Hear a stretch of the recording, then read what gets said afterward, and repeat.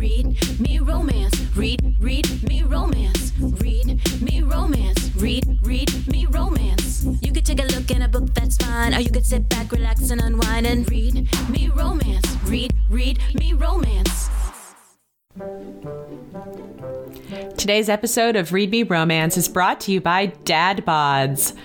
A hot guy with stamina is nice and all, but a man who will share a pizza with you, last 5 minutes in bed, and let you get back to reading? That should not be underestimated.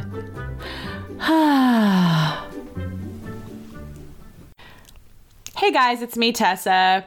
I'm not going to keep you. I'm going to send you straight into the 4th installment of Mated to the Reaper by Alexa Riley, because I know you guys are like me and you're chomping at the bit to get back into that world. Tune in tomorrow when Mel and Leah are back, because we talk about everything from Twilight to periods to soulmates. Like, it's all over the fucking map. So you're going to love it. And without further ado, I'll send you in now. Enjoy. Chapter 5. Grim. Fuck! I cry out as her teeth sink into me. Not because it's painful, but because it feels like I'm going to come. Her tongue is on my skin, and I hold her closer as she tastes me. I'm somehow sharing this with her, and it's overpowering. I've never had this connection to anything before, even when I've been called to a soul. This is somehow more consuming, and I don't want it to end. I walk her across the room and pin her to the wall as her legs tighten around me. I'm hard and thick as I thrust my hips against her and hear the rattle of the cabin. The wood groans while I hump harder and my body won't be contained. I don't deserve you, I say through gritted teeth, but I will have you. I pull away from the wall and lay her down on the rug in front of the fire. Her teeth release me and she licks the wound. Immediately I can hear her thoughts as if I'm the one thinking them. From what I've heard of vampire mates, this is normal, but I never thought it would happen to me. She reaches down to bunch her dress up before she pulls it over her head and tosses it on the floor beside us.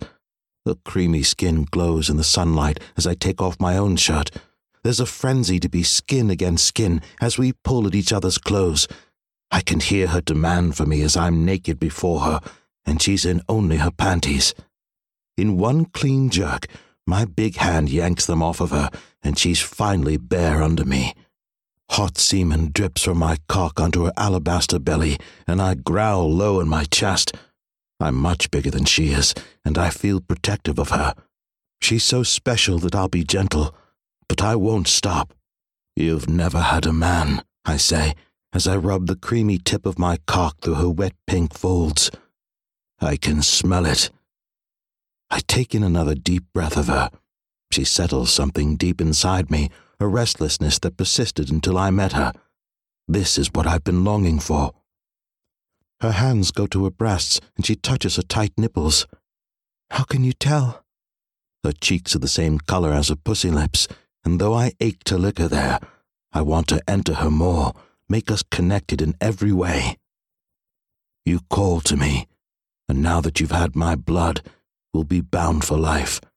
But the scent of you is fresh like a rosebud just opening. I inhale as I push the thick tip of my cock into her, still worried my size will hurt her. I'm fighting myself. Grim, don't be gentle. I'm made for you. She reaches down and places a hand on mine. Then I move mine out of the way as she guides my thick length into her. I need this to stop the ache. Her legs widen as I move between them and plant my hands on either side of her. I feel her fingers at the base of my cock until I'm fully seated inside her. Once her warm pussy is wrapped around me, I fall onto her and cover her mouth with mine. When I kiss her and we are connected, it's too much to bear. I barely pump 3 times before I can feel the rush of cum building in my cock and squirting deep inside her. Somehow, in some magical way, her body responds to mine. It's like we've been starved for this moment, but it's not over. It's only begun. The tight intensity is too much, but I don't dare stop. My mate is the only thing that matters. So I thrust in and out slowly as I come inside her and seal our bond. There's more for her, but I can't control myself or my desire as a long, steady stream of semen coats the inside of her. Her body tenses and her nails dig into my back and she cries out my name. The sun is bright in the room, but her beauty is what's blinding. I've never seen someone so perfect, and now she belongs to me. When I think of making love to her like this until the end of time, it only makes me thrust harder and faster. We have time, but I'm desperate to make up for all the time we've lost. Every moment I was away from her was a moment missed. When I feel her climax around me again, I lean back and look down at her. I watch the arch of her hips and the flush across her breasts. I taste her nipples and memorize the freckles on her shoulders. I see every inch of her. She comes undone for me, and it's not enough. I need it again and again, and I won't rest until I have every ounce of pleasure from her body. Before I can think about what I'm doing, I pull my cock from her body and slide down between her legs. I have to taste her desire and memorize that too. Her clit is soft and sweet as I roll my tongue across it. She's slick and creamy with my seed on her, but I like the two of us mixed together. I grip her thighs and hold her close as I suck on her pink lips, one after the other. "Mine," she calls out as her fingers dig into my hair possessively. She's not holding back either. Our connection is so powerful that if I close my eyes, it's like we're of the same mind, and somehow pleasuring her gets me off. I'm between her legs so long that I lose count of how many times she climaxes. It's all more than I ever imagined, and I'm starved for everything. I can't remember the last time someone touched me, and now my skin is alight with it. Ariella is everywhere all at once, and I'm filled with happiness. We make love for hours, but it goes by in what feels like seconds. Time stands still when I'm with her, but there is so much we still have ahead of us. I'm between her legs again when I hear a car in the distance. "They won't take you from me," I vow as I kiss the inside of her thigh before I move between her legs and thrust inside her warmth.